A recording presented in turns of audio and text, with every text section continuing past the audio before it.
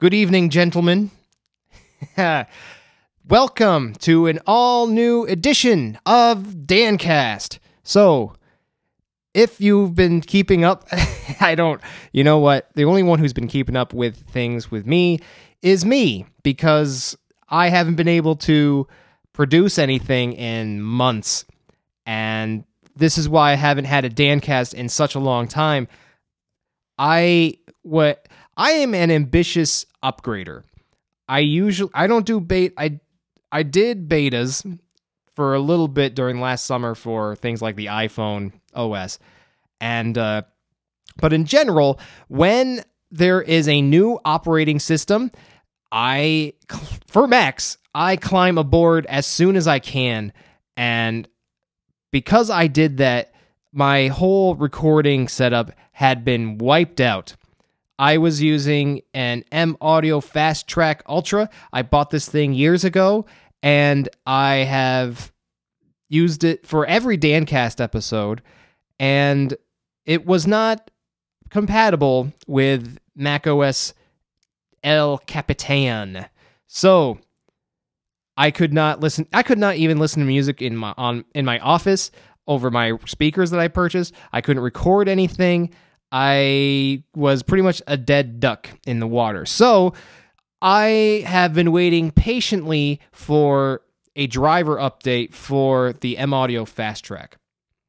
And this is why if you're a music business type person like me, it's interesting to follow, because music business isn't just about following, which artist sold the most this week or what Apple Music is going to do, although those are things I talk about on here.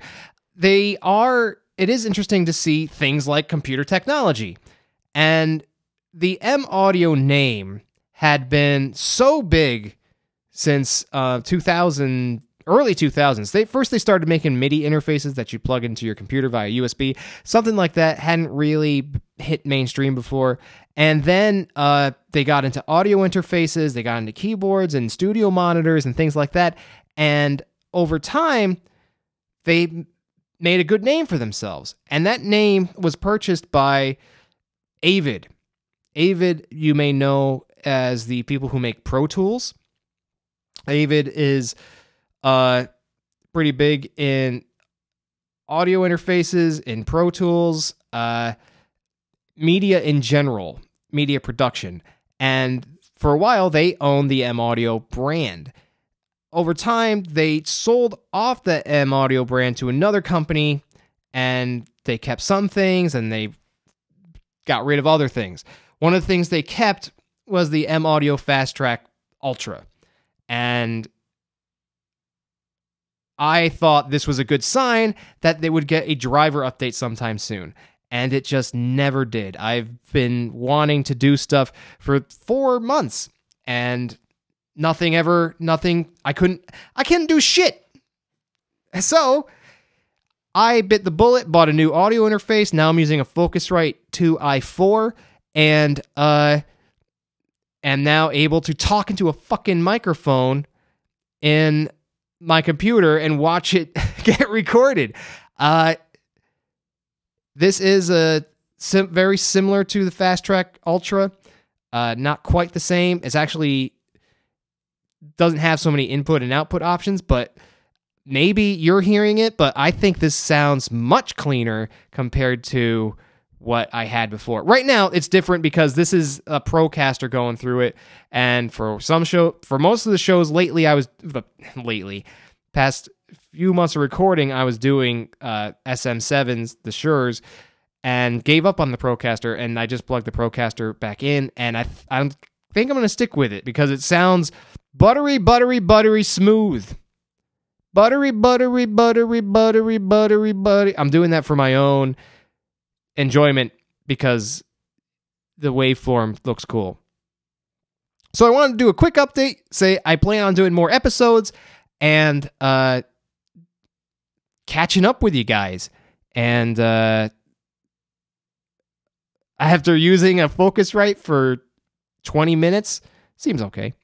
I'll say that much, seems okay. And the funny thing the reason I never bit the bullet was because there's so much concern about gain and the USB audio interface world.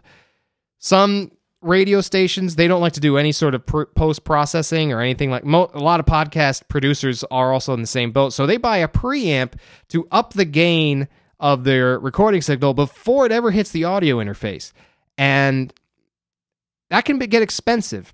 You'll see some things on YouTube for people using a cloud lifter, which gives another 20 decibels of gain.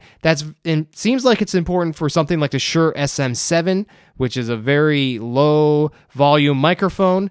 But for the Procaster, I'm not sure it's needed.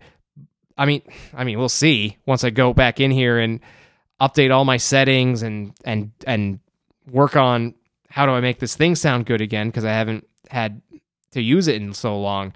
But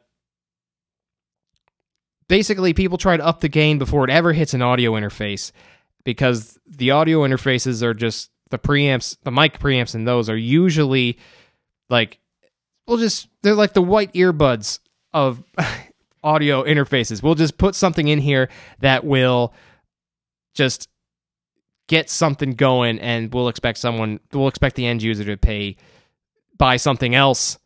And I don't know if that's the case here. It seems like it sounds pretty good on at least the way I'm doing it. The cool thing is that there is a audio direct monitor in hardware.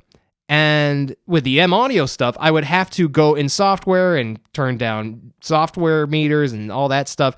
And that's no longer the case, it appears.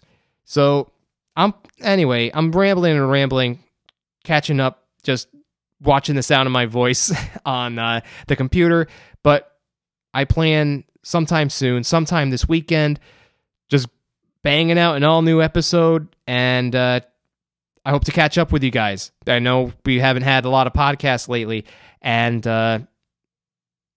I'm still interested in doing other sorts of shows.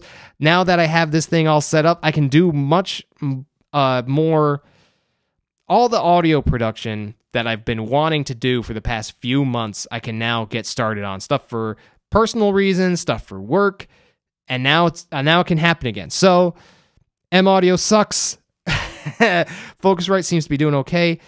The other thing with this, I will say, I did not want to buy a USB interface because I feel like USB is the past.